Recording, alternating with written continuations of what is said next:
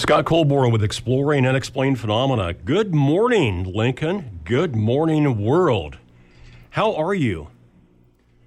What is in your cup, by the way? I've got some Sulawesi coffee in mine. Hold on here.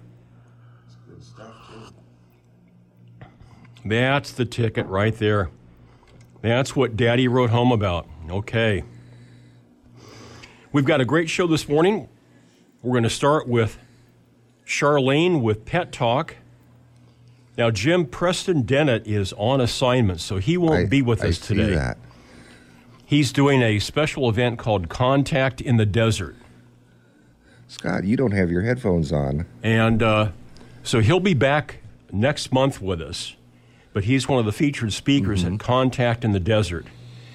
And sounds like a lot of fun. He had been collecting this last month a bunch of stories, and as much as he was interested in doing Contact in the Desert, he said, darn it, I've got so many good stories to share. So we always appreciate Preston and his stories. He seems to collect those from people around the world about ETs and UFOs. But all is not lost, because we've got a special show for you with our main guest, Paul Blake Smith. Now, I find it interesting, Jim, that last week we did the Roswell crash, if you will, with Dennis Balthauser. What if there were crashes that were before the 1947 Roswell crash? Okay, what if? So, postulating that, that's our premise today with Paul Blake Smith. Outside the sleepy little town of Cape Girardeau, Missouri, in April of 1941, we have an event that could have started a lot of things in motion that later on we see perhaps reflected in part of the recovery efforts at Roswell. It should be very interesting. Paul Blake Smith, author of 2 books, MO41, The Bombshell Before Roswell. Great picture there of FDR on there. And 3 Presidents, 2 Accidents, more Missouri 41 UFO crash data and surprises. Great stuff. Okay, well, you gave me a fan for the board here. Yes. You jokester, you. Your biggest fan. So hopefully the phone is going to work today. We've got a module overheating here, but I can't breathe on it, Jim, because that'll just add more hot air, won't it? Yeah, well, we don't want that. Okay, well, let's go ahead, as Ed would say, and start the shoe with Colleen. Well, we could do Colleen also, but let's do Charlene. Yeah, let's do Charlene. With the Capital Humane Society, with the miracle of all the buttons being pushed, she should be right there. Good morning. Good morning, Charlene. How's it going today? It's going really well. How about you? Oh, really well so far. What's going on down there this weekend? It's an exciting day today. We are having our kitten shower, so it's a really fun event. There'll be adorable kittens available for adoption. There's a raffle. There's going to be some games, so please come by. Of course, we always need items for our kittens. We have hundreds that go into foster care, and our wonderful foster families appreciate supplies like litter and bedding and food, kitten chow. So it's a great day to come by. And we are also having a Give Me a Home adoption special for cats. So cats that are 6 months or older are just $35 for their adoption fee. What a deal. Yeah. And that covers a lot of stuff, doesn't it? Yes. What exactly is included besides just a cat? So all our cats are spayed and neutered. They're microchipped. They've received a number of vaccines. They, if necessary, have gotten their flea and tick treatment and been dewormed if necessary. So you're getting a great cat, and it's a very kind way to acquire an animal. Okay, the microchip is a cool thing. Could you explain that to us? So microchipping is a way to ID your animal. We want pets to wear their collar and tags, but microchipping is permanent identification, and it's a little chip about the size of a grain of rice, and it's inserted under the skin between the shoulders. And if a pet comes in as lost, we're going to scan him or her, and our scanner will pick up the chip radio waves if he has a chip, and then we can match that information into a national database and help find that pet his home. It is really important if your pet is microchipped that you're updating the database. So if you switch cell phones or move, be sure that your information in there is current and up to date. But the chip will last the pet's lifetime. Okay, that's a real cool thing. Yes. Okay, well, unless Scott has anything to add, I think we've got the cat page loaded up here. Perfect. I've got one of the cats I've got a question about. Okay. You've got your page open there. Arthur looks sad. Oh. He does a little bit, doesn't he? Yeah, he looks sort of like, Oh, you took my toy away. I'm waiting. I know they're out there, that perfect family for me, and I just don't know what to do. Yeah. He's poor about Arthur. 2 and kind of a buff orange tabby, and he is looking for a family that thinks he's awesome, and he is awesome, just like all the wonderful pets in our adoption program. He looks awesome. Yeah, I've always liked the name Arthur. I think that's a cool name. It's a great name, and he's a great cat and definitely deserves to have a happy picture the next time. I think so. Okay, who's next, my friend? Next, we can talk about Crispin, who has a very cute picture. Crispin is a 4-year-old domestic short hair, very cute and clever, kind of just a soft-looking cat, ready to be the center of attention. Yep, very regal looking. That's a great shot of Crispin. Uh-huh. Okay, tell us again the cat special this weekend. So if you adopt a cat that is 6 months or older, the adoption fee is only $35. Okay, let's keep that in mind, folks. We've got Arthur and Crispin, and... next we have Miley. And Miley is one of our terrific torties. Torties are beautiful cats, and Miley is definitely adorable. She's about 2 years old, ready to find a family that appreciates her charming and curious ways. And torties will demand your attention, too. Mm-hmm. They can be very vocal and quite outgoing. Yeah, what a pretty kitty. What an expression on Miley's face and features there. She's got her ears up, her eyes open wide. It's like, what? What? You're going to find me a new home? Mm-hmm. Show me that toy again? What? Where she has total awareness, Total focus. attention, up on all fours, just ready to go. Always fun here, folks, to kind of do as we're doing and look at the pages of the Cats for Adoption, capitalhumanesociety.org. And so we've got 3 great cats. And can you pick a 4th one here? Wow. So much to choose from. I'm wondering about Pretty Girl. What's with that look on her face? Oh, yeah, she is pretty. So I think somebody that she knows is taking that picture. It looks like maybe she wants to crawl up on their shoulder and get a little closer, do some purring. She's about 10 years old. She was in one of our foster homes, and they said she was a friendly lap cat. She has been in a colony with other cats and seems to be doing fine. She's curious and vocal and wants to be your friend. Okay, well, that's our a quartet, apparently. A quartet of cats. Arthur, Crispin, Miley, and Pretty Girl. And what are hours open today and tomorrow? We will be open on Saturday and Sunday from 11 to 5:30. Okay, and folks, don't forget that cat special. One more time, Charlene, what's the cat special? It is a Give Me a Home cat special. So cats that are 6 months and older are available for adoption with a $35 adoption fee. Very cool. Wow. Okay, this is Charlene, and we're doing Pet Talk, the segment where cats and dogs for adoption are talked about. And it's time for Dogs for Adoption. We will start with Boo. And Boo doesn't have a tennis ball in his mouth in this photo, but when you come to the Pielock Pet Adoption Center, he always has a tennis ball in his mouth. He's always ready to play. It's really, really cute. He's 7 years old, a boxer pit bull mix, looking for a home with people who love to play fetch, because he does. He must meet other dogs and does not care for cats. But if you think he might be perfect for you, we hope you'll consider Boo. Okay, and I had a dog many years ago that had that sort of same fixation on balls. Uh-huh. And always carried a ball or a chew toy around with him. So Boo is our fun first dog. And who's going to follow Boo? Kara.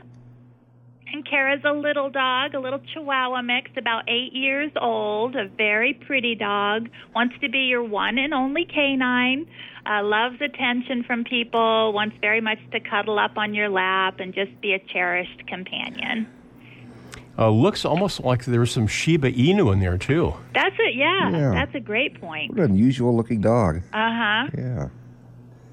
Okay, so we've got Boo and Kara and Daredevil.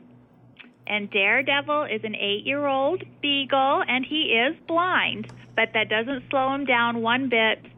He loves to go on walks, loves to explore, and when I asked him to sit, he sat up pretty in his picture. You yeah, can he see. sure did. Yep. So he's a smart dog, ready to find a special family that will take excellent care of him. Okay, special needs for Daredevil, the blind dog, but he's got a lot of life left for that special family. Kara and Boo, these dogs and more. Pictures are up at CapitalHumaneSociety.org. And Charlene, what are hours open again today and tomorrow? Our Pielock Pet Adoption Center is open today and tomorrow from 11 to 5:30. Okay, what are you doing for the rest of the weekend?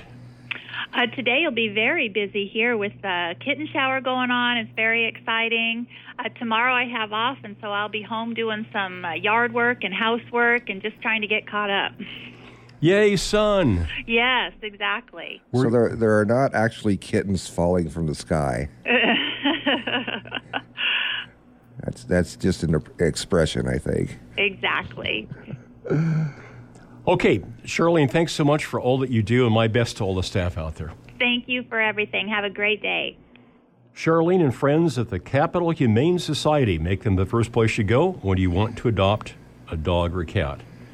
Jim, we've got a big thank you also to offer our listeners. Yeah, we sure do. We've got that big easel over there that announces that our listeners helped us raise over $36,000. Over $36,000. For the KZUM Give to Lincoln. There we go. Yeah. I need more coffee. I think so. The KZUM Give to Lincoln fundraiser. And thank you guys and gals for taking part in that. And we wrapped things up yesterday. So y'all did good. That is pretty awesome. Jim, you're punching away at something there. What are you doing? Well, I was looking at the leaderboard from Give to Lincoln, and there's a lot of great organizations on there, and a lot of money was raised. I think, Thursday morning when I turned the radio on, KZUM was in the number 2 slot, and yesterday when I looked at the final leaderboard, we've been knocked to the number 40 spot, which is really actually awesome for all the other groups that are ahead of us that made a lot of money in the last few days. This is apparently one of the biggest Give to Lincoln events they've ever had. I think over $5 million, if I remember right. Our exact total is $32,438.70. So thank you, everyone. I'm Scott Colborn, and you are listening to Exploring Unexplained Phenomena. We've got Preston Dennett on assignment. He'll be back. And let's see when he's going to come back. He's going to come back the first Saturday of July, July 6th. So next week we've got Reverend Barry Downing. Back in 1968, he wrote The Bible and Flying Saucers, and has been a long time championing the idea that theology has got to enter the discussion about UFOs and ETs and extraterrestrials. So the book just got re-released and reprinted, and it's going to be a huge event. He sent me the brand new introduction that he's written, which over the years he's had a chance to reflect upon and think about and ruminate about some things. So he's sent me that. He's got a little bit of a different opinion than Eric von Daniken. And again, it's a question, I guess, to me, the big question, theology that I've been interested in for a long time is, these beings from elsewhere, do they worship in a way the same creator, perhaps by our name or their name, that we do? And what is their concept of theology? So I'm more interested in that than if aliens like strawberry ice cream, I'm more interested in that. So he's next week, Barry Downing. And then we've got a first-time guest in 2 weeks, Sandra Biskind. She's the co-author with her husband Daniel of Code Breaker, Discover the Password to Unlock the Best Version of You. And we've got Jim a surprise. I just got this locked in last night, doing some late night work. Mr. Greg Lawson has got a brand new book out called How to Be a Paranormal Detective. And Mr. Lawson's got a lifelong background in law enforcement. So, you and Lloyd Arbach and I, we've talked for a long time about the need for training for people that want to go out and research ghosts and hauntings and spirits. They want to call themselves Ghostbusters. They've watched a couple TV programs and bought some equipment, and they want to go out and do this. How do you do it? What kind of training is there? Lloyd's classes, certainly, through the Ryan Educational Center, and now this book by Greg Lawson. So we've got him coming up in 3 weeks, and the book is just hot off the press. I just got it 2 days ago in the mail, and we just confirmed things last night. So very, very cool. How are you guys and gals doing out there, by the way? Here's a question that I haven't asked you for a while, but what would you like to have us cover? I try to have a range of people on because a lot of you know me as being the UFO guy. And so I try to have a bunch of stuff on. Next week, of course, is UFOs and Theology. 2 weeks is Potential, Code Breaker, Discovering the Password to Unlock the Best Version of You. 3 weeks from today is going to be some ghosts and hauntings and how to be a paranormal detective. What are some subjects that you folks would like to see us investigate? And if you've got a website, an email address, a name of an author, a book suggestion, why don't you get that to me? I'm pretty easy to find. I am Jim Shorty. No, I'm not. I'm Scott Colborn. And if you write my name, Scott Colborn, that's Colborn, at the letter I, followed by Nebraska.com, you can send me an email and say, hey, I've been listening for, how long have we been on the air? 34 years? A long time. I've been listening for a long time, and I'd like to suggest bingo. And it may be that we've covered the subject. It may be that we've not. We'd be really interested in hearing from you. Our late friend and colleague John Keel was fond of saying that, we all get kind of our pet areas of interest. But he said, according to his research, there are about 2,400 subcategories of the paranormal. So we've got a lot of conversation ahead of us. And a lot of great coffee to drink. Oh, yeah. Speaking of which, that's an interesting cup. It's very good. I found it in the kitchen. What's the ink say? Captain Black Frog's Bedtime Xenophobia. Oh, no, we can't say that on the air. Xenophilia, whatever that means. I have my chipped Estes Park mug that has served me well for many years. And Looks like the paint is wearing off. oh yeah, Yeah. a lot of great coffee in that cup.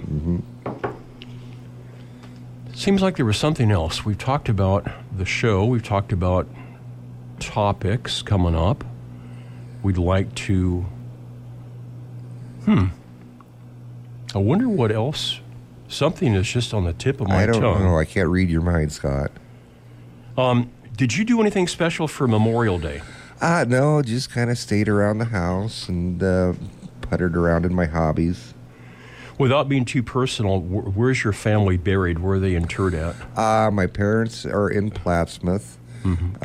Grandparents up in Butler County, Abbey, Nebraska, to be specific. Really? And That's the a other fun county, by the way, to say. Butler. Butler. Butler. Hey, where are you from? Butler. The other side is Richardson County, specifically Dawson, where we have a little family cemetery down there. And so we're kind of spread out a little bit.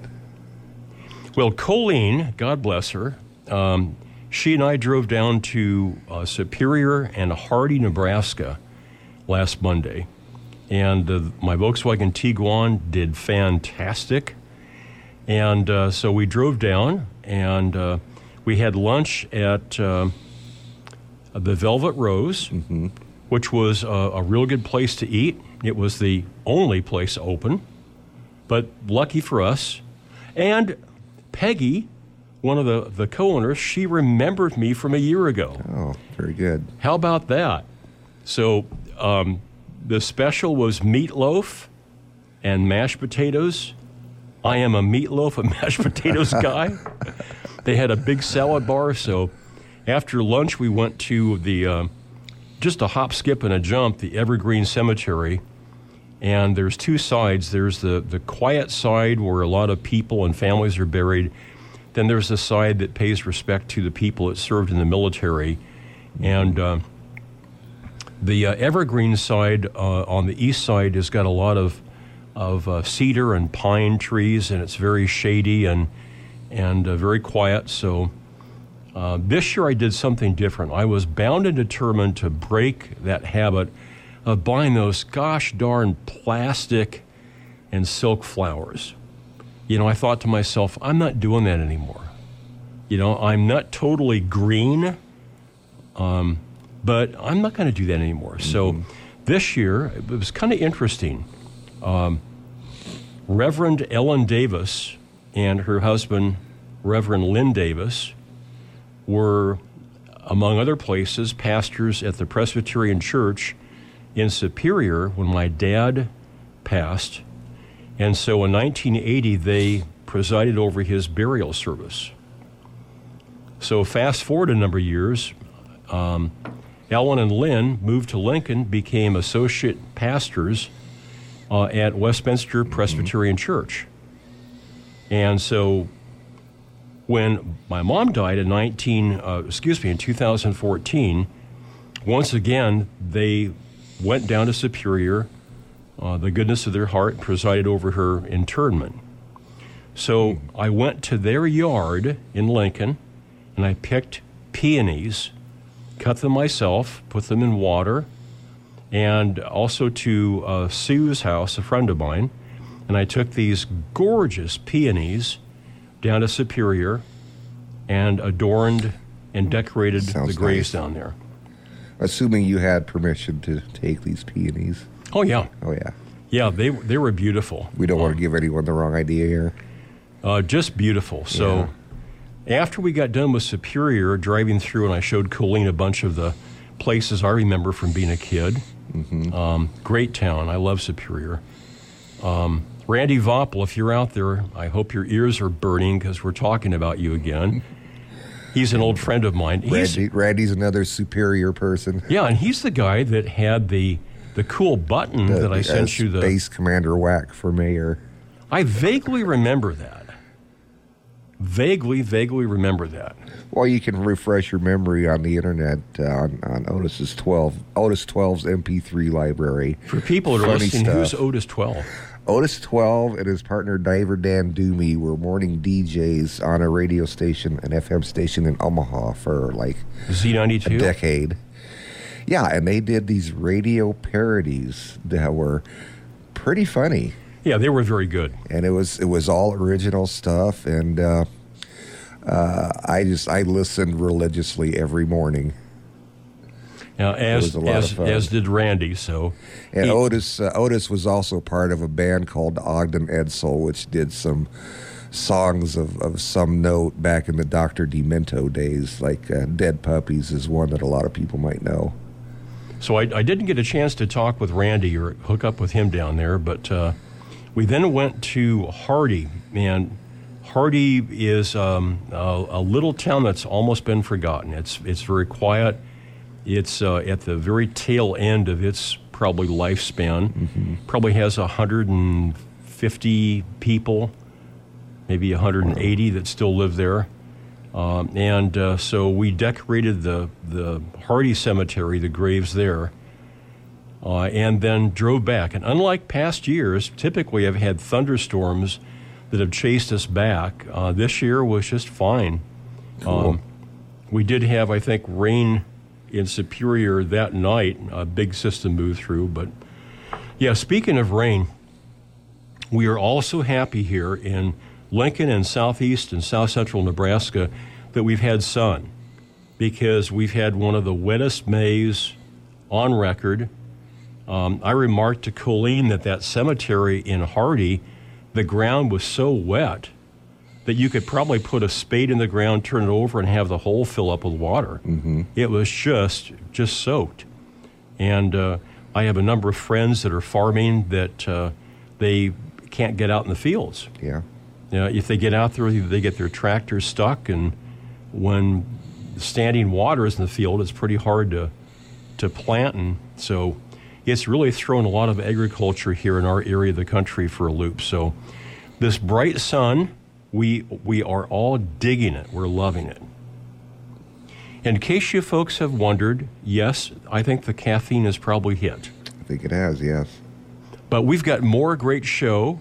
This was kind of our attempt to fill the slot that Preston left. So we're going to take our bottom of the hour break, and we'll come back with our guest. Who's our guest? Our guest is Paul Blake Smith. And you knew that, didn't you? I knew that. I didn't even have to look it up. We're talking about UFO crashes.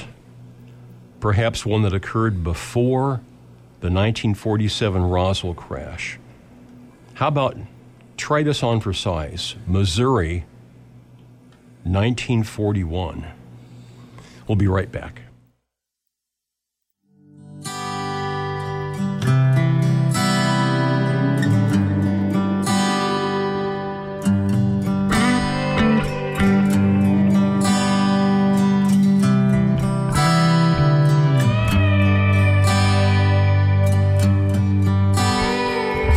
Puts on his leathers and he says goodbye. He says, you know I love you, baby, but I gotta ride. I hear the call of the road in his side, see the soaring eagle in his eye. So I give him his wings, let him fly. In his rambling solitude. Hey, the voice of the blues in Lincoln, Nebraska. KZUM Lincoln and KZUM HD. This program is made possible in part by a grant from the Corporation for Public Broadcasting. And Jazz in June, presenting live jazz every Tuesday in June at 7 p.m. at 12th and R Street near the Sheldon Museum of Art.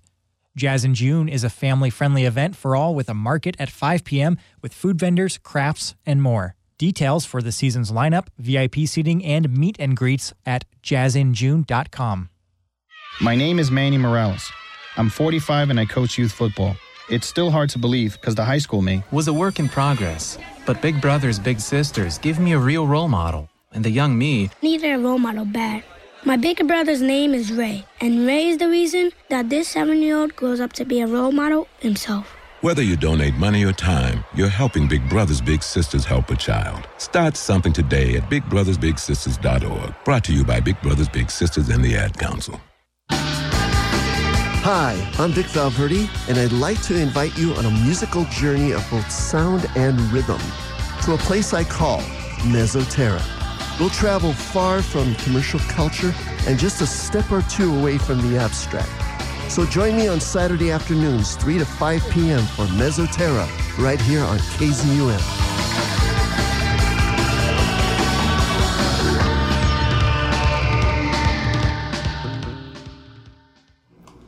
Scott Colborn with Jim Shorney and you guys and gals. We are exploring unexplained phenomena.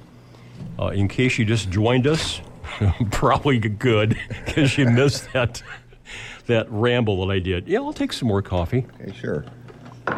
I think we call that rapping in the radio business. Oh my God, don't get me started. You know, I love guitar and I don't have any use at all. Sorry, folks, if you're interested in rap, it's just that's a different kind of rapping. So we've got a great program today. We have Paul Blake Smith on, and Paul makes his home in, I believe, Springfield, Missouri, and he is interested and curious, and he's written a number of books. The two that have really captured my interest and are the basis for our discussion this morning is MO41, which of course stands for Missouri 1941. MO41, the bombshell before Roswell. And I don't know if Paul picked that title or who, but I love that. Great picture on the front cover of how they used to do the press conferences. That's Franklin Delano Roosevelt. Surrounded by microphones from all the affiliates, and he's making an address on that. And then the second book that Jim just took off the counter here, but don't worry, I've got notes here. 3 Presidents, 2 Accidents, More MO41 UFO Crash Data and Surprises. And Paul, it's great to have you with us. Can we just mention as a teaser right at the onset, this brand new project and its working title? You've got a brand new book coming out this summer. You are correct, sir. It's called President Eisenhower's Close Encounters. It's the one big blockbuster story I keep reading little tidbits about when I'm researching over the years the Cape Girardeau UFO crash. Mm-hmm. And it's the claim, it sounds outrageous, I know, that President Eisenhower was called away from his golf vacation in Palm Springs, California, and he went to Edwards Air Force Base and met some friendly, landed, human-like extraterrestrials. So I thought, where is there a book on this? And I decided, there isn't any. Let's research one of my own. So just like the Cape Girardeau story, there was no book on this, and I thought, well, I'll just write it myself. And yes, I did actually help create the cover to the book that you like. The second book, I had no hand in the cover, whether you like it or dislike it. That was not my call. Okay, so you won't hurt my feelings if we're not the first, but have you mentioned this Eisenhower book on any other radio station? No, I have not. You are the first. Good. Cool. So the working title, as I understand it, is President Eisenhower's Close Encounters. Right. And I'm shopping that around, and we'll see if we get a big book deal, and I've got someone who assures me that they've got a Hollywood connection that would be interested in this, but let's not count our chickens before they hatch. It is a tremendous story, and I researched it for years, and I hope it'll be something that captures UFO fans and history fans' imagination and interest. But like you say, the Cape Girardeau book is what we're here for, and I'm pleased to say that here in Springfield, Missouri, we don't have a forecast of rain for a change. I'm sure you've gotten a little in Nebraska, just a little. Just a tad. And that's where we can tie in the start of the 1941 Cape Girardeau story, actually. Okay, so, Paul, I'd like to have you take yourself back. Were you actually from Cape Girardeau? Right. My father was born and raised there, and I was born and raised there in Cape Girardeau, although I don't live there currently. Back in 1941, they were having some problems with no river flood wall that there has been since the 1950s. But the Mississippi River would flood quite a bit, as it is right now in Cape, and the water would seep into buildings too close to the river, and one of those was the Red Star Tabernacle Baptist Church, where Reverend William Huffman was employed, and that's who got the call and how our story starts. When you were growing up, can you think about the first time that you ever heard anybody talking about this? I had a next-door neighbor who was a Red Star Baptist Church member, and he would talk about, back in the 1970s, UFOs and aliens, and we would look at the sky, and that was about the end of it. Mm-hmm. If he mentioned the Cape Girardeau 41 crash, he may have, I don't exactly remember, a long time ago, but I first really started hearing about it around the turn of the century, around 1999, 2000. And I thought, well, this is interesting. That's my hometown. I want to hear more. And there would be the occasional mention in a UFO TV show or a book, and just nothing else. And I thought, wow, this is like the biggest story, the biggest bombshell, 6 years before Roswell, New Mexico, and it's just totally unexplored. So the usual story, someone should do something. Well, I'm somebody, so I did something. Paul, one of my interests, and I love having you on the week after we've talked to Dennis Balthauser and we've discussed the Roswell crash of 47. One of the reasons why I'm so interested in your work is because over the years, having studied this Roswell crash, it is my, I can't say uninformed, but I'm not an expert, so semi-informed opinion that a lot of the authorities, once things got kicked into gear, were acting as if this wasn't the first crash. Right. They were responding in ways that suggested that there was a plan of sorts, there was a contingency that had already been discussed and worked out. The way things were deployed, the assets, the immediate cover-up, the lid that came down. And so over the years, it's got me wondering, maybe I'm off base, but maybe if there was this sense of an organization, or at least something fairly well thought out prior to Roswell. Of course, my question would be why? Was there an event or events that happened before Roswell that would have then really informed the response for the 1947 Roswell crash? That's right. I'm not the world's leading expert on Roswell, but I do know that almost every part of the story has an outside Army intelligence team flying into the Roswell Air Force Base and taking over the case, hushing witnesses quickly, boxing up material. They had all the boxes ready. They apparently did not have some coffins. Someone ordered some baby or child-sized coffins in the Roswell case and were to bring them to the hospital. But in every other saga you hear from Roswell, this Army intel team seemed to be quite slick and experienced, as if they had been through this once before and were prepared. And I can only conclude logically it was from the Cape Girardeau crash of 1941, where they had a learning experience that they could teach and train their Army intelligence officers and get them ready for if this happens again, and it did. The idea that we may have known about this has always made me wonder about how that also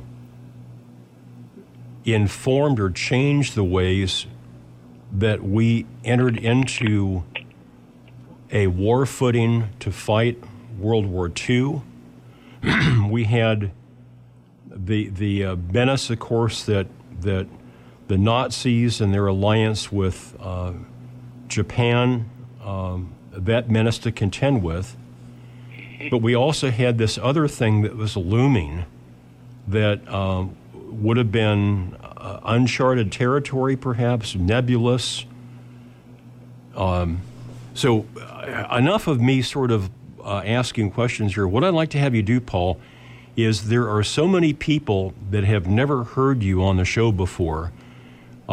They've heard us talk about this Cape Girardeau, Missouri crash of 1941. Why don't you set the stage and give us a thumbnail sketch of what happened? I will be happy to. If you mention the picture of FDR on the cover of my book, that's him giving a major national broadcast warning about the dangers of possible invasion and keeping alert. And it was scheduled, he set it up for just days after the Cape Girardeau crash. And due to ill health, he was forced to push it back, I believe, a few weeks. President Roosevelt was not a well man shortly after the UFO crash. I guess just a coincidence. But back in April of 1941, Reverend William Huffman came out of his house and went to what he was told was a airplane crash in a farmer's field outside of Cape Girardeau. He was told that there would be casualties and people very upset, and they needed some spiritual comfort, and he was home at night on a Saturday night. It turns out, I looked this up, I went to the house that Reverend Huffman lived in, and there was his name and the deed and the title of the house from back in 41. He is not a mythical or made-up figure. Reverend Huffman was brought up from a church in Arkansas the year before because the Red Star Tabernacle was made of wood, and it's rotting because of the flooding Mississippi River over and over during the years leading up to 41, and they needed to raise money to fix up the church, and that was Reverend Huffman's specialty. He was a fundraiser and a morale raiser. He was not on duty that Saturday night, which I feel was the night before Easter services. He was not hired, according to Cape Girardeau newspapers, as a pastor until later in 41. Well, Reverend Huffman went out with someone associated with the police department in an unmarked car about 12 or 13 miles outside of Cape Girardeau, and they could see a fire and smoke and the fire department, and they're putting out this blaze, and there is some wreckage, and indeed, there's been a crash. But he was astonished to find there was no wings or propellers. It was a circular metal craft that had been broken open in the center and exploded bits of metallic debris in this field and apparently set it on fire. The Cape Girardeau police and fire department were said to be there, and apparently military personnel and even the FBI. When I first learned this allegation from interviews of Reverend Huffman's granddaughter who told the tale, I thought, oh, well, I've got her in a little slip here. We didn't have any FBI in Cape Girardeau in 1941, but in my research I found out that we did. They opened an office downtown Cape in the post office because of spies and saboteurs, and we were worried about the heavy German contingent in Cape Girardeau, a lot of German immigrants and farm properties, and they had their own church service in German language in Cape Girardeau, and most of them were quite loyal to the United States, but a few were possibly suspected of being loyal to Adolf Hitler and the Nazi regime in Europe. This was several months before the bombing of Pearl Harbor later in 1941. But already Roosevelt was warning in speeches that anything could happen. Keep your eyes peeled. We will defend ourselves if necessary. It was felt that an attack on America could happen any time. And that's probably something that went through the minds of everyone who arrived at the crash site. Even though it was the heart of the Midwest, their first thoughts was this the start of some sort of attack?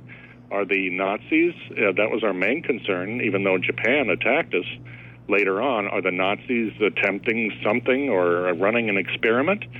But Reverend Huffman said there were no human casualties on the ground, but 3 small, lifeless, gray aliens with big round heads and black eyes, just creepy like a doll almost. And one of them was actually respirating. His lungs, his chest were moving up and down as they laid on their backs side by side in the grass.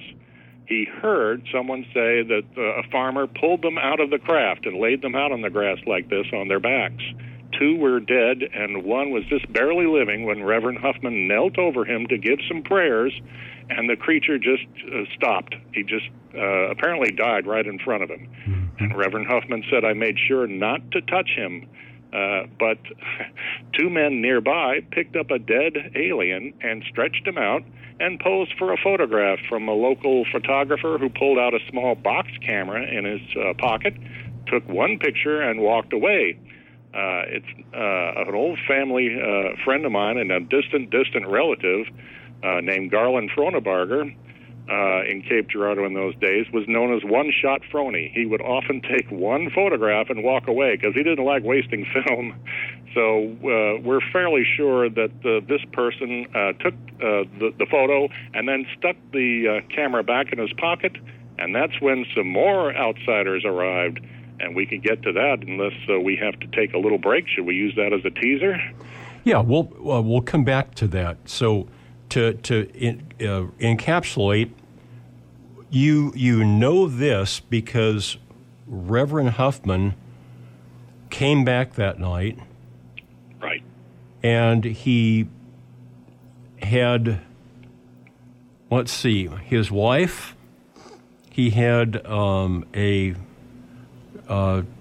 teenage, was it son that still lived there? Yeah, two sons, one of whom died just a couple of years later in Europe fighting World War II, and he had a heavily pregnant daughter-in-law all in his house that evening.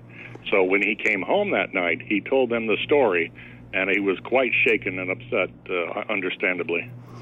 In my opening remarks, I said, Paul, that I've been for many, many years interested in the theological implications of contact. Mm-hmm. And so I don't want to extend a total lack of thinking and say, okay, because a minister said this, it has to be true. But at the same time, I've got to say, here is a guy that has, and I've known a lot of ministers, that has built his life on truth, on helping people understand and see truth. Is there any motivation for him to lie, to hoax, to fabricate? I researched Reverend Huffman and went to the church, and they let me into a special locked storage area, and I looked over paperwork, and they told me he was a very fine man. Mm-hmm. He was dedicated to converting people to Christianity and performed like nearly 100 baptisms in his time in Cape Girardeau. Mm-hmm. He would have been in big trouble and risking everything to make up a crazy lie or to be intoxicated or drugged or something and acting weird. That's mm-hmm. not the case at all. Everyone I've spoken to and heard about that knew anything about the Huffman family, they were most upstanding. They raised money for the church. They were all about church activities, and they were just fine Christian people. Yes, and without denigrating the good people of Missouri at all, it's been my sense that when I've traveled there, especially in the Springfield area, I've spent several conferences there, that this is a place where there's a number of colleges, a number of schools that are Christian influence. There's a really heavy influence of that in the community. If I extend that to Cape Girardeau and then go back to 1941, I don't have any reason, Paul, to not believe Reverend Huffman. That's correct. I feel the same way in researching him. I'm trying to think, is there any way that he could have been mistaken or lying or crazy? But his whole career and his family that he was really supporting in that house in Cape Girardeau in 41, everything was on the line. So he said, I'm going to tell you, my family members, this story, and I'm never going to speak of it again. And apparently he lived up to that word. Mm-hmm. He didn't go around Cape telling the story. It's a Huffman family narrative. No, this... Again, I want people to understand that this is not a dialogue that one would have easily in that setting, let alone back in the year of 1941. We simply wouldn't have been talking about it. It wouldn't have been appropriate. It wouldn't have been something that would have come up, over coffee and donuts. So, if he wasn't hallucinating, lying, drunk, mentally aberrant, was there any chance that he was taking part in some sort of an elaborate hoax that was a counterintelligence? I've thought about that, Paul, and I come up with a zero. What? I would, too. I would point out there's a Cape Girardeau fireman named Walter Reynolds who went to the crash site, and years later he told his grandson when Walter was dying of cancer, he said, you know this tale of a Cape Girardeau UFO crash? He said, the whole story is true. I was there fighting the fire. The Army arrived. They told us to put down the debris, and they took all our notes and all the photographs and film and said, you will never speak of this again. This did not happen. And the fireman tried to sneak a piece of debris in his pocket. The Army caught him, and they chewed him out and booed him out of the crash site. And he said later, I feel my phone was tapped, and I was being watched around town to see if I would extract any sort of revenge, if you want to. Anyway, a phony, rigged experiment that people went rushing to this site, trying to do their best to help with what they thought was a plane crash because it was only a mile or two from the Cape Girardeau airport. Mm-hmm. This is Paul Blake Smith, and his website with more information is the letters MO, numerical 41.info. That's MO41.info. And for folks that are on my email list for the newsletter, I've sent out direct links for both his books, MO41, The Bombshell Before Roswell, and the direct link to the publisher on that, as well as 3 Presidents, 2 Accidents, more MO41 UFO crash data and surprises. I'm Scott Colborn. We'll be back right after these messages with our guest, Paul Blake Smith. Jim Shorney, Scott Colborn, Paul Blake Smith, and you guys and gals, we are exploring unexplained phenomena.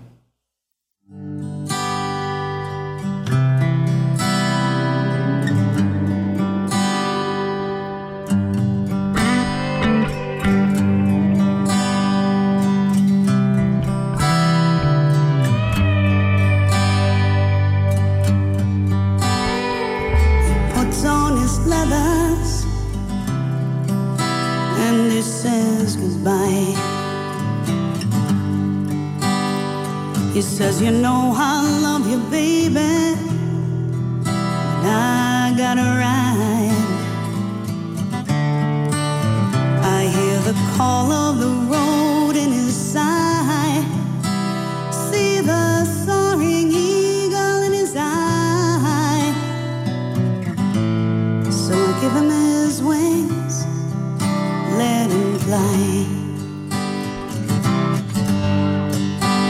In his rambling solitude, find what he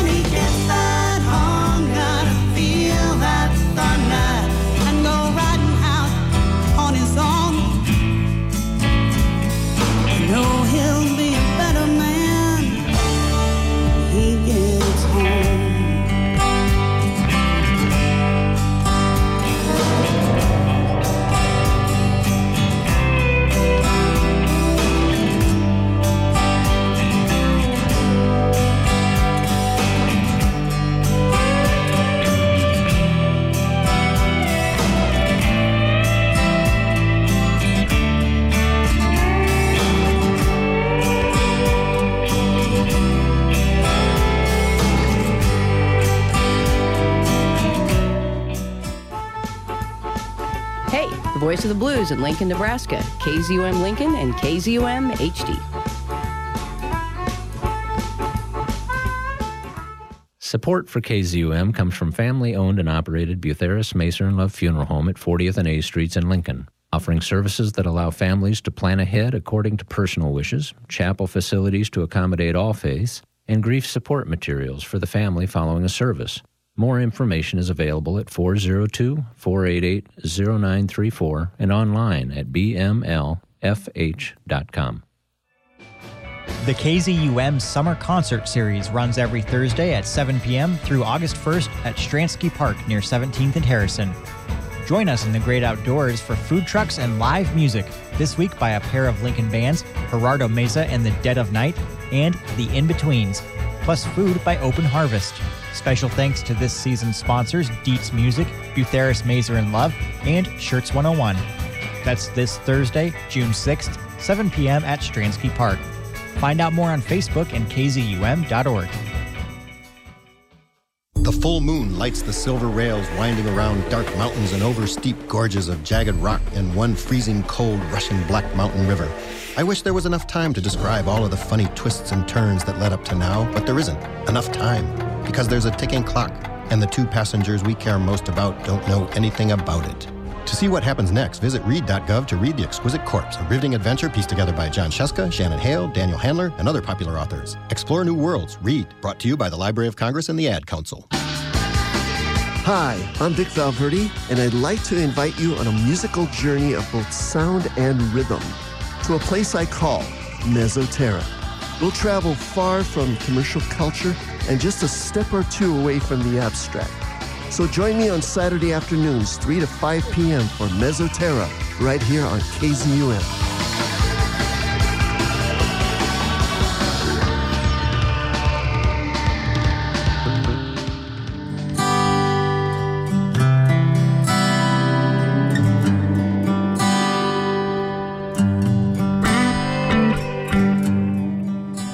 Scott Colborn with Jim Shorty, and you guys and gals, along with our main guest, Paul Blake Smith. We are exploring unexplained phenomena. 34 years and counting. Another great program today. We started last week with Dennis Balthauser and the Roswell crash of 1947, and now we've got Paul Blake Smith, and we've been talking about the Cape Girardeau, Missouri crash of 1941. Paul, where do you want to pick it up at here? Well, let's see. We're in the crash site in the farm field, and Reverend Huffman and some outsiders came in. They surrounded the crash site and hemmed everyone in, and it turned out to be the Army Air Corps from a base about 35 miles south. It turns out that the Cape Girardeau sheriff was quite familiar with Sikeston, Missouri, and its air training program associated with the Air Corps in those days, just before the formation of the Air Force.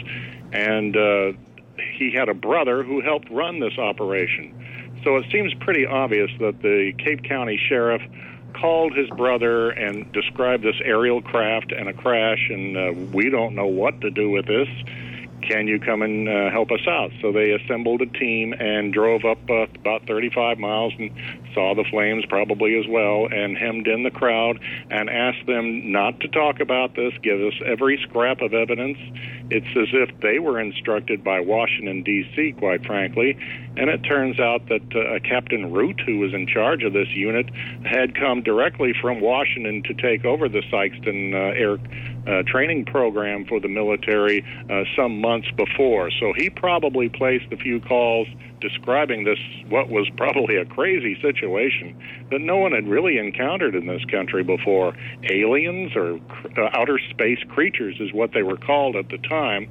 I talked to one woman who said, I lived on a farm a few miles south of Cape Girardeau, and there were some adults there, and I remember them talking about the outer space people who died in their little spacecraft. They didn't say UFO or alien or extraterrestrial back then. Mm-hmm. They just call them these little people from another world. Yep, outer space So she people. remembers that quite well, and I think that's an interesting point, that UFOs and aliens were just not part of the popular culture in movies and TV shows, or there was almost no television in those days. And radio, you might see Buck Rogers in a comic strip. It was about the best you can do.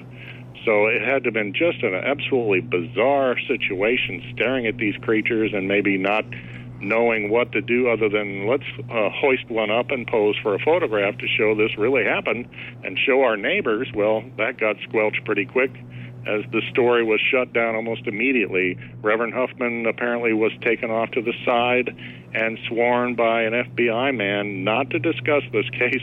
And it's rather amusing to know that as soon as he got home, he broke that oath and told his family, but then no one outside his household ever since. Mm-hmm.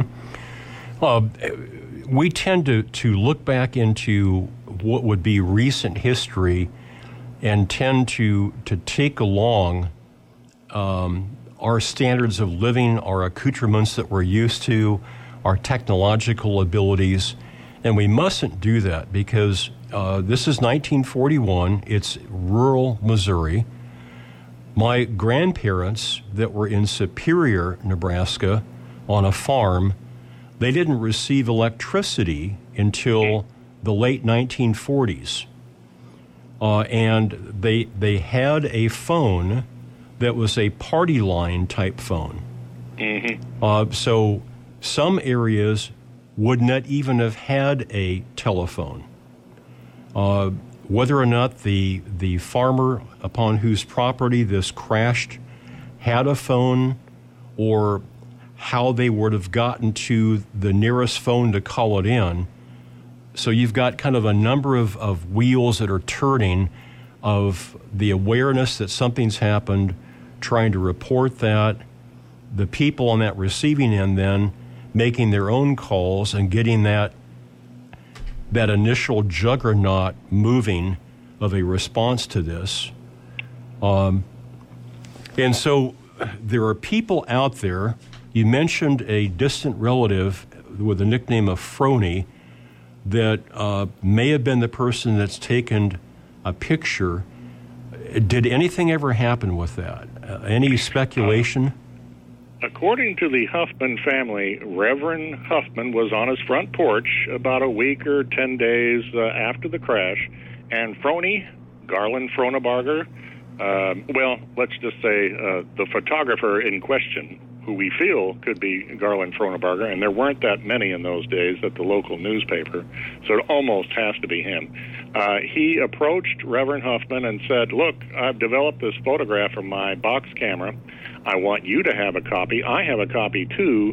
And Reverend Huffman apparently didn't really want it. It was a hot potato, but he took it and tucked it away in his house, and it existed in the Huffman family possessions for about a decade, a little over that. In the 1950s, they would get it out, and the Huffman family would show it to each other. By that time, they had little grandchildren, and one of them was Charlotte Huffman Mann, who told this story many years later. She would see the photograph of the alien that was propped up in the farm field, and it really gave her the creeps, and she's very curious, what's this all about? And the family would not tell her for many years. Mm-hmm. Reverend Huffman died in 1959, and his widow, Floy Huffman, was ill with cancer in the early 1980s, and she decided, after much coaxing, to tell the story before she passed away, and she did. She told Charlotte Huffman Mann that the tale happened exactly as we've discussed here, and Reverend Huffman said that night when he came home pale and shaken from the crash incident. So what happened to this photograph? It would be shown at parties. Well, in the early 1950s, the Huffman family was living in a small town in Kansas. An insurance man from across the street came over to a family party and said, well, I'll take a look at this photograph. And he looked at it and said, I happen to know something about photography, and I've got a friend in, like, zoology or something like this, biology. let me take this photograph and show him. Well, the man disappeared and the photograph, and they never saw him since. So that was the end of that. It turns out this man had Army intelligence background. He had some real mysterious connections, and he passed away, I believe, in the early 90s, late 1990s, living not far from Kirtland Air Force Base, about a mile away, actually, which is the story of many recovered UFO crash materials and tales of alien bodies being inspected there. So it kind of adds up, although, once again, we're piecing together scraps and rumors and circumstantial evidence. We can also look at actual White House Oval Office memorandums from Franklin Roosevelt that have been authenticated as genuine, in which he talks about these celestial wonders that have come to us, and that these are to be considered affairs or secrets of state, and that he formed a non-terrestrial science and technology committee to look into it. So without saying the word aliens or spaceship in his memos to his secretary to be dictated and sent around, we can pretty much gather what he was talking about in April of 41. Is that in either one of your books here? Yes, I try to get to Eisenhower, Roosevelt's memorandums and his directives to General George Marshall, his Army Chief of Staff, and what they were talking about in those days. I get that in Mo 41, The Bombshell Before Roswell, and the sequel, 3 Presidents and 2 Accidents, which are still available from Argus Publishing, where shipping is free. I'll just get that quick plug in shamelessly. And then mention that these documents can also be found, and really lots of amazing stuff, at www.majesticdocuments.com by an author named Ryan Wood. He and his father are very respected researchers who have found just amazing material on what the government has known for decades and has been discussing in private, and these documents have leaked, and they have inspected and authenticated them. So I encourage people to go to that site for sure, learn more. The rear of the book, at the end of the book, you have in the appendix some of these documents that you've been referring to. Yeah. And I'm trying to... The celestial wonder, is there a way that you have that handy? I'm trying to find this back here, and it's either the smudge of my glasses or I can't... I have it. I must admit, the printers printed like a scrunched-in version, and it is a little difficult to read in the back of the book. What I find most fascinating, if I can interject it quickly, is a confession by an Army intelligence officer in 1999. He had cancer also, and he wanted to confess his career, that the American intelligence community had a number of secrets, and the first secret he wanted to get out was there was an Aerodyne that crashed in southern Missouri in 1941. It was the top thing at the time, and he wanted to tell this before he died, and I thought, boy, there's some more confirmation. The man used the name Thomas Cantwheel. They feel that could be a pseudonym to protect his identity and his family after he passed away. But that was one thing he wanted to get off his chest, and I include that in the back of the book, too. That's on page 307. Yep. So can you read any part of that Roosevelt document where he talks about the celestial wonder? I might be able to.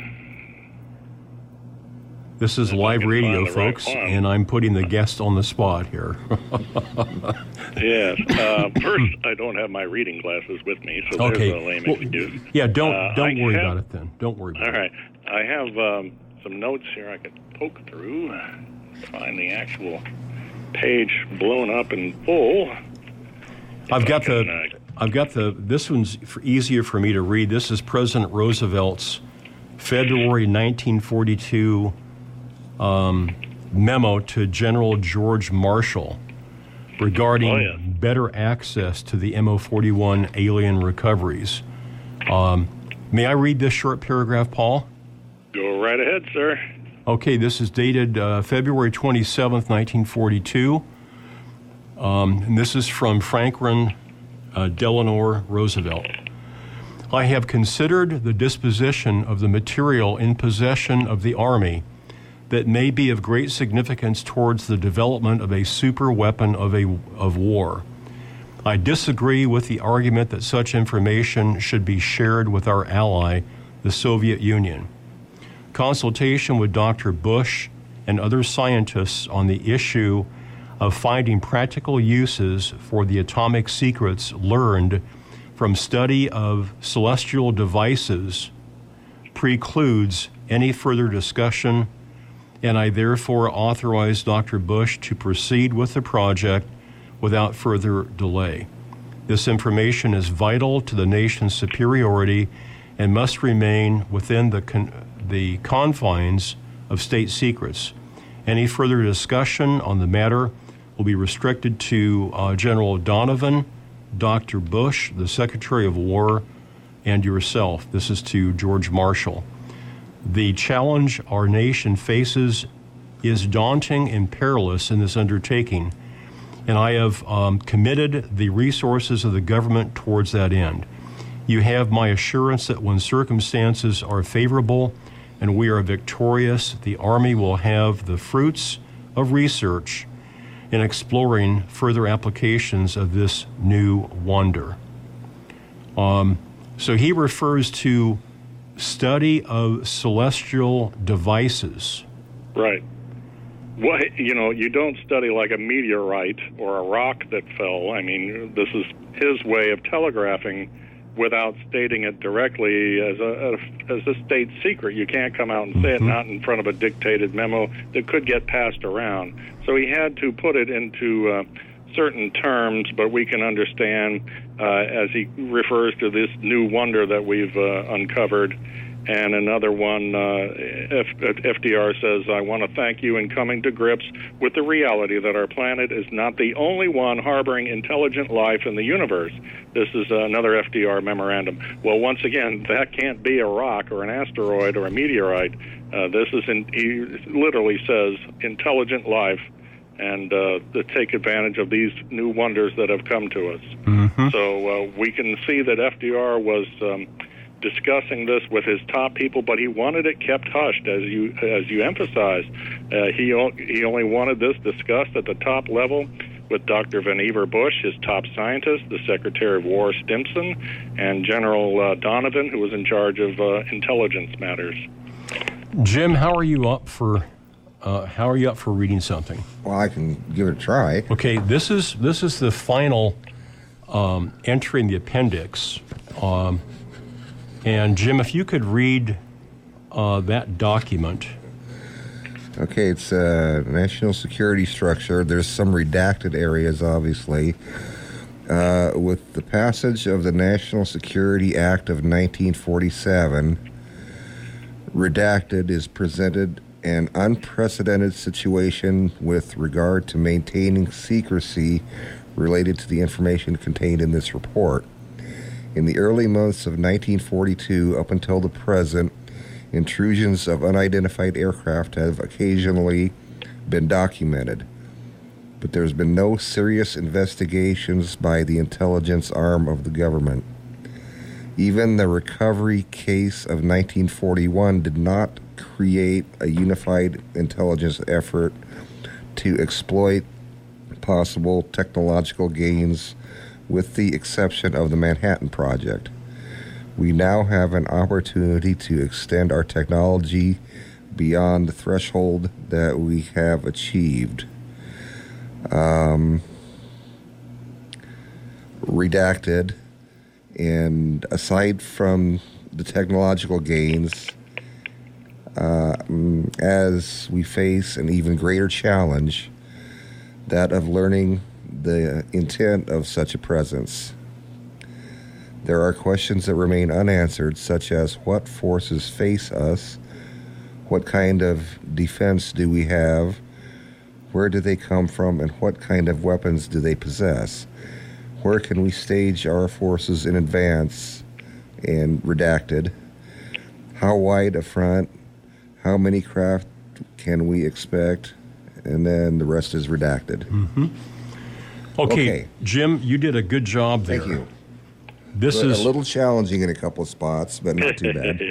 This is the final entry here, General Nathan Twining's September 1947, quote-unquote, white-hot report reference.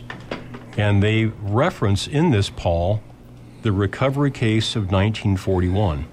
Yeah, what else could it be? Yeah. In a blacked-out area, I have put in letters to compare to the blacked-out area, and from the Missouri fits perfectly where the sentence would read, this conclusion was reached as a result of comparisons of artifacts from the Missouri discovery of 1941. Even with you blacking that out, the government doing so, what else could they possibly be referring to when the overall report is discussing this extraterrestrial evidence that they have recovered from Roswell and the New Mexico desert floor in 1947. And it makes these references repeatedly to the recovery case of 1941. Gee, I wonder what that could be. So we have that going for us, but as you and your partner note, there are redactions here and there, and it's difficult to say absolutely this is smoking gun, but it's pretty darn close, isn't it?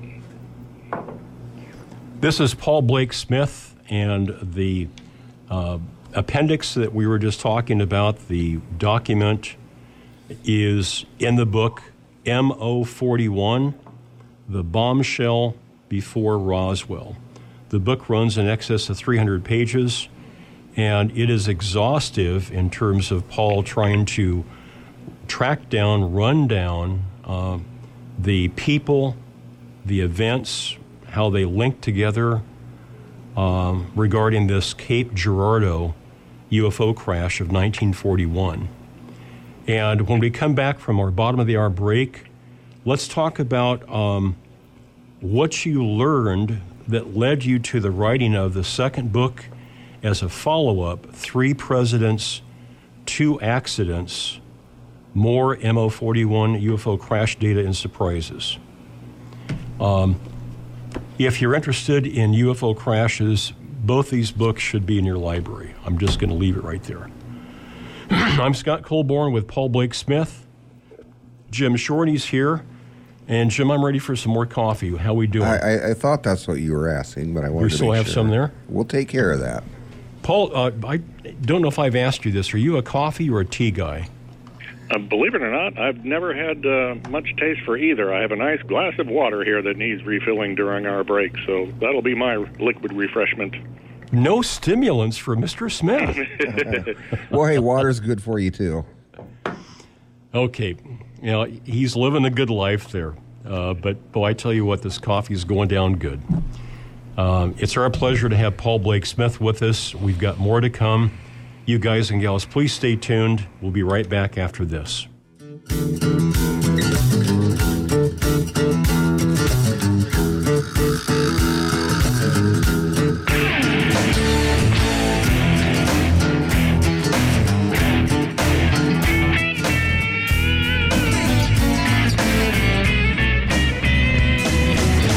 Daddy can't sleep, little Johnny can't sit still.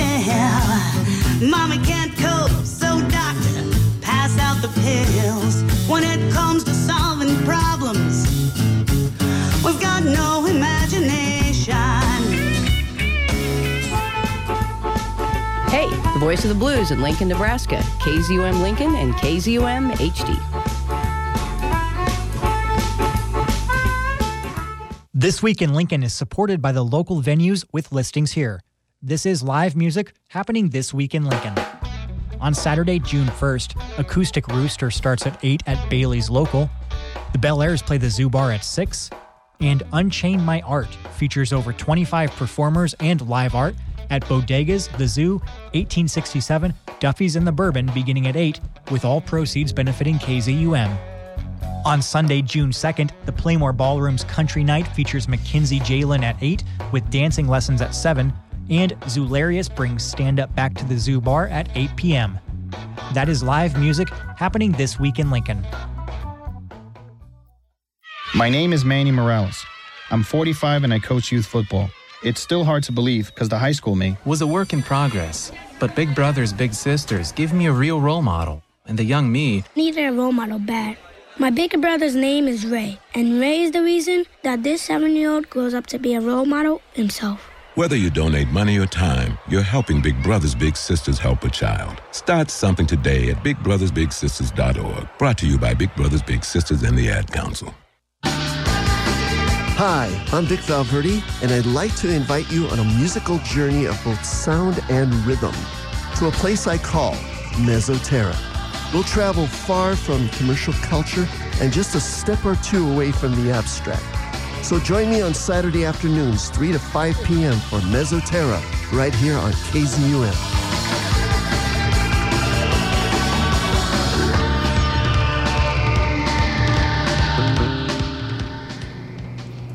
And coming up right after our program at 12 noon is my buddy Eddie Rumbaugh. And Ed Rumbaugh has got a program coming to us of Beta Radio, and he's going to play some jazzy blues this afternoon for us. So I used to golf many years ago, and Ed Rumbaugh could hit the golf ball farther than any human being that I've ever been around. It was amazing to watch. When we were out at Pioneers Golf Course on the driving range, he would traditionally hit the ball onto the county road. That's a long ways, folks. Next week, following this discussion with Paul Blake Smith, I want to then bring into this conversation Reverend Dr. Barry Downing, who back in 1968 wrote the book, The Bible and Flying Saucers. And we'll continue this discussion, albeit in a theological setting, with Reverend Downing next week. Looking forward to that show as well. Paul Blake Smith, who makes his home in Springfield, Missouri, is with us this morning. And to follow up on this book, which was exhaustive, MO41, The Bombshell Before Roswell, in its scope and intent, Paul continued to get information and reports and run things down that resulted in a second book called 3 Presidents, 2 Accidents, More MO41 UFO Crash Data and Surprises.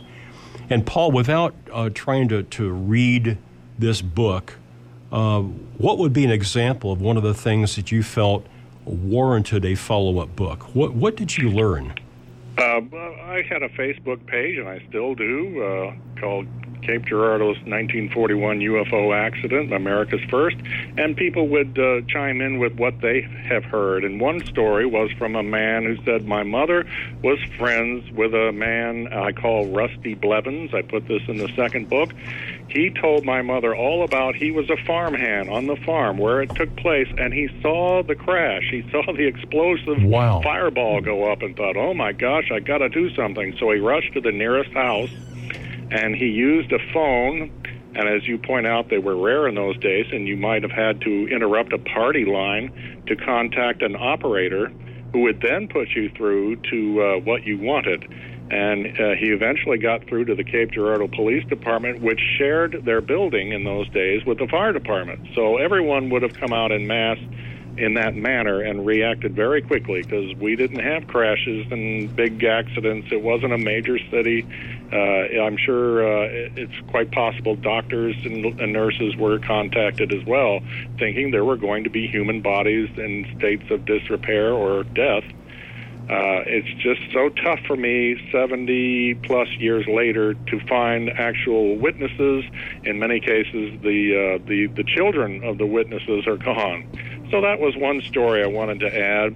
Another was a man who told me that he heard of a second crash site that night at somebody's front yard in Cape Girardeau, about a mile aerial away from the farmland crash site. and it was a metallic object, not very large, but that it was something that a very upstanding conservative family who was living in this somewhat upscale home, and they don't want to talk about it. So there's another frustrating story. That another man told me that in 1946, 5 years after the crash, he was told by his uncle, who was there at the time, that a circular disc came down just a few blocks from this secondary crash site, and alien creatures got out and were walking around an open field, and a crowd of human beings started to gather. They would stop on the street and pull over, and eventually the police were called and said, keep back, just leave them alone, let them do whatever they want out in that field. And no one was quite sure, and at one point these human-like creatures got back in their ship and it took off. Well, that's an allegation. I can't find one darn bit of proof that it ever happened or any newspaper story. So it would be making sense if they came back to the actual crash area, maybe looking for debris or bodies themselves, but I have no particular evidence that it occurred. But I put that in the book, and as you mentioned, I try to cram in as much information to make sure the reader gets his money's worth. I got so tired of picking up UFO books, and they're somewhat flimsy, and they make up wild allegations. They get carried away, and they don't reference their sources or their facts, and I try to avoid all of that and give people something that actually happened that can be backed up, and that's why I have so many resource mentions in the back of the book or during the course of the book. And Paul then, I think, correctly speculates that if this crash took place in Cape Girardeau, 1941, that word would have gotten fairly quickly back to Washington and to probably Franklin Delano Roosevelt. Right. And so Paul has meticulously researched FDR's schedule and some of the government goings-on during that time period, so that you've also got that to look at. If this event took place, is there anything unusual going on at or just after that in his schedule? Right. FDR normally turned in for the night around 10:30, 10:45, but on that Saturday night, the records show he didn't go upstairs to his bedroom until after midnight, as if he'd been fielding calls that evening, and he was with an Army officer. They were having dinner that night in the White House with a couple of friends, and that's probably when phone calls came in asking, what do we do? Obviously, the president is the commander-in-chief and in charge of the armed forces, and the Army was all over the ground in Cape Girardeau handling this, and they had to have orders. So this was an unprecedented situation, and FDR was up late. He went to his bedroom where he had two private phone lines, and he could have continued making calls. The next morning was Easter morning, and it's very interesting to know that as a Freemason, very hardcore Freemason, FDR always went to the sunrise service by the Knights Templar in Washington, D.C. at Arlington Cemetery. He did not go the next morning. And he did show up at church with Eleanor around 11 o'clock the next day, and he had very little on his official schedule for a Sunday. But just a couple of days later, some of the biggest big shots in the FDR administration, in his military, and the science source that we referenced earlier, Dr. Vannevar Bush, all came into the Oval Office one by one and had closed-door, in some cases off-the-record discussions, as pointed out in the president's existing White House logs. This was most unusual. It's the kind of reaction you would expect to something of this magnitude, and of course, hushed up. The next president in line then is Harry Truman. Paul, where was Harry from?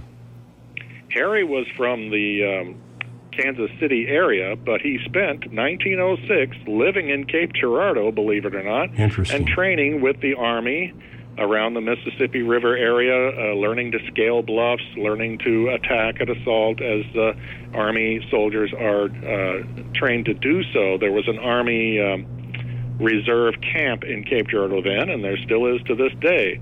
So Harry was quite familiar with Cape Girardeau. During the crash, he was actually in Washington suffering some mysterious pains in his chest, and at first they thought maybe it was a heart attack, but later they felt it was just gallstones. So just days later, Harry met with General George Marshall, who on the night of the crash was supposed to fly to an Army base in Georgia. But I looked up his records, and they show that he apparently abruptly pulled out of this tour that Saturday night. So it all kind of fits together that Eleanor Roosevelt was suddenly having her flight canceled that night, and she had to stick to the ground in a train to go to Washington and make it to the White House for Easter Sunday. And Harry Truman was around, and he wanted to interview George Marshall, who also was apparently having his schedule disrupted. So everything points to Saturday night, April 12th, as the night in question. That's my best guess. I believe it's accurate. I want to point out that Linda Wallace is a very fine researcher in this subject too, and she has a website called seekingmoinfo.com. You can learn more there. She does not give a specific date, but I feel confident in my two books. I've produced enough information that we can pinpoint that as the night of the crash.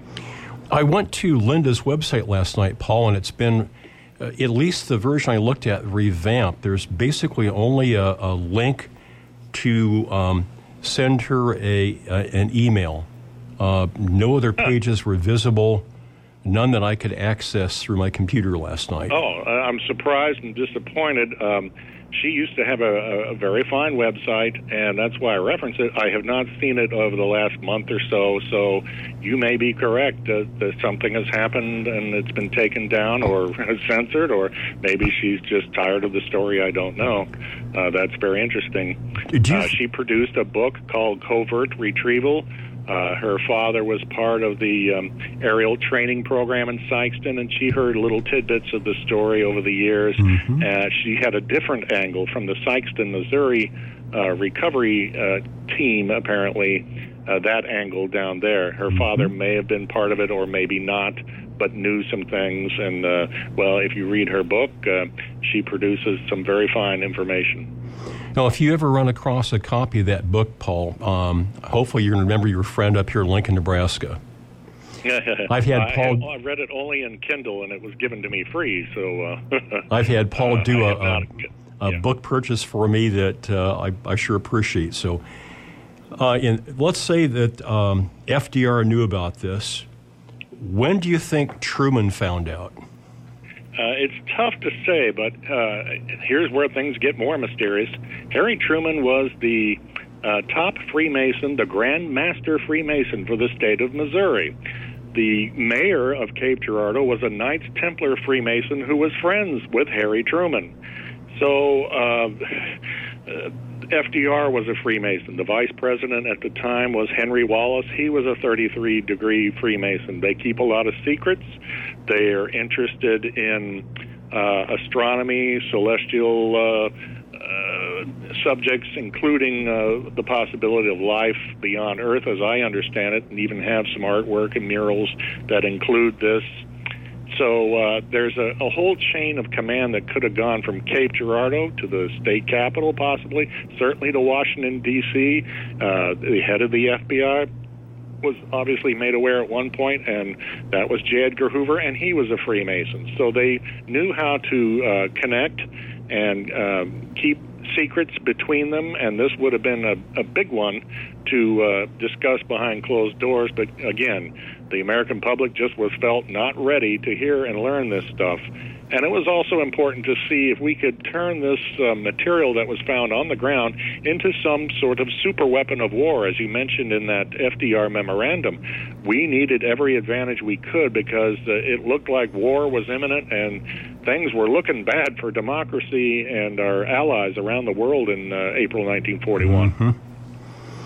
I've got to tell you just a funny short story here about Masons. So my late father, Robert Colborn, God bless you, Dad, was a Mason. And my mom was always curious about what happened because they were all secretive. And so one of Mom's and Dad's old friends decided to play a practical joke. And so he said, you know, Gentry, all I can tell you is that after one of these meetings, see if you can look at Bob's little toes. She said, little toes? He said, that's all I can say. And so she had this elaborate thing when Dad came home from a Masonic meeting of saying, you know, honey, you've just been on your feet all day here. Let me take your shoes off and your socks and give your feet a good massage. And Dad said, Gentry, what are you doing? I'm looking at your little toes.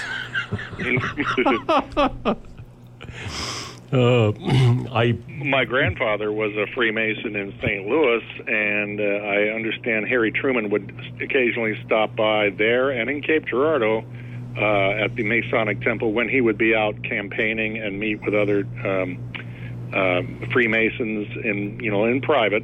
And they have their own secret handshake and greeting, and even can speak to each other in a kind of coded language. That shows you how extensive this is. I'll point out quickly that my other grandfather was city attorney of Cape Girardeau for many years, and a year or two before the crash, my father and my aunt talked him into giving up that job because he kept having to leave the house on legal matters and affairs with the Cape Girardeau Police Department. So if they just hadn't talked him out of this, my grandfather probably would have been called to the crash site that night and would have had the whole story. Unfortunately, he did not. He did not mention it within my family.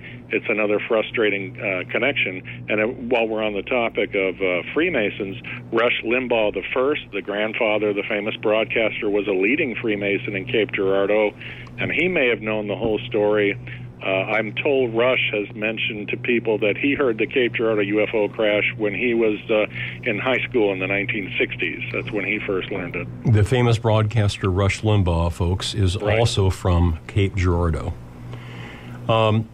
So finally, one last question about these three presidents. John F. Kennedy. John F. Kennedy was in Stanford University at the time of the crash. He wanted to join the Army, and he failed his physical. He joined the Navy, and somehow he landed smack dab in a Navy intelligence headquarters handling some of the most secretive documents. It's interesting to note that it seems as though the president's own personal physician, a Navy admiral, was going to be assigned the autopsy of the aliens. Now, that's through logical conjecture, I'll admit. But if the Navy did handle that, it would have been in naval intelligence reports. And JFK was known to be a bit of a party boy who liked to go out with lots of ladies and tell them things. And eventually, Kennedy's phone was tapped, and he too was being followed by the FBI, rather like that Cape Girardeau fireman who was talking too much or was felt that he could. So I included that in the chapter. And there's another, I could have titled the book Four Presidents, because I will mention quickly that the President or Prime Minister of Canada, he was a very close friend of Franklin Roosevelt, and that Sunday afternoon after the crash, he told the media that he had to suddenly go to Washington and meet with President Roosevelt, and he took a train, stayed on the ground, and days later he showed up. His name is in these White House logs as meeting with FDR and with these other military and administrative big shots. And it's important to preface this that not only were the two Canadian and American presidents Freemasons, that the Canada Prime Minister had a tremendous interest in the paranormal, and he would attend seances and with Ouija boards, and he wanted to know all about the meaning of life and probably life beyond Earth. So it makes a lot of sense that we can speculate reasonably that FDR called him and said, "You're not going to believe what we've recovered," and had moved to Washington, and that's why he showed up when he did. Now, folks, as we did with Dennis last week, I'd like to leave you at the end of the show with this, that Paul has done a great job in unearthing the story of what happened in Cape Girardeau in 1941. There are still people out there, family members, family histories, that have yet to be discovered that may have information about this. If you folks listening live or via the archive of the program, if you know anything more about the crash in Missouri in 1941 outside Cape Girardeau, please contact Paul Blake Smith. And Paul, what's the easiest way that people can reach you? You can go to my Facebook page, or especially to my special Cape Girardeau's UFO Crash Facebook page, and leave a message there, and I'll get right back to you. You can go to my website also, and it has an email address at that point. And that website again is mo41.info. Right. Okay, Paul, what's in store for you for the rest of the weekend? I will continue to, even though the book is finished, I will continue to look up a little bit of information on President Eisenhower and how he may well have snuck away to make history in February of 1954 and in his Palm Springs golf vacation. And I will continue to research that, even though the book is finished and has been submitted. It seems a little like closing the barn door after the horse is gone, but it's such a fascinating topic, and I find little bits and pieces to research, so I'll be doing more of that along with my laundry. Sounds pretty exciting, doesn't it? Hey, thank you so much, Paul, for being with us today. It's always a pleasure, and I'm looking forward to hearing more when you land this book deal. I want to have you back on the program just as soon as it's published. That new book coming out sometime this year is President Eisenhower's Close Encounters. Okay, Paul, thank you so much. All the best to you and your family. Well, thank you, and I hope everyone enjoys reading these incredible fact-filled tales. Paul Blake Smith, the author of multiple books, including MO41, The Bombshell Before Roswell, and 3 Presidents, 2 Accidents, More MO41 UFO Crash Data, and Surprises. With us in the studio is my buddy Ed Rumbaugh. And Ed, what do you have going on today? Well, I'm going to do a beta show from 12 o'clock until 1 o'clock, playing some nice jazz and blues. Cool. Even some guitar players in there. I allow them in. Cool. Some jazzy blues, huh? That's correct. And then at 2 o'clock, I'm having my gutters cleaned. Yay! Hey, so isn't the sunlight great? Yeah, you're going to like the forecast. Yeah, the sunlight's great. It's a little warm. Yeah, I'm a polar bear, but I'm going to put up with being warm for a while because we really need this to dry out. It's currently 78 and sunny, and there's no rain in the forecast until Monday afternoon. Good. Okay, guys and gals, Ed Rumbaugh's up next with Beta...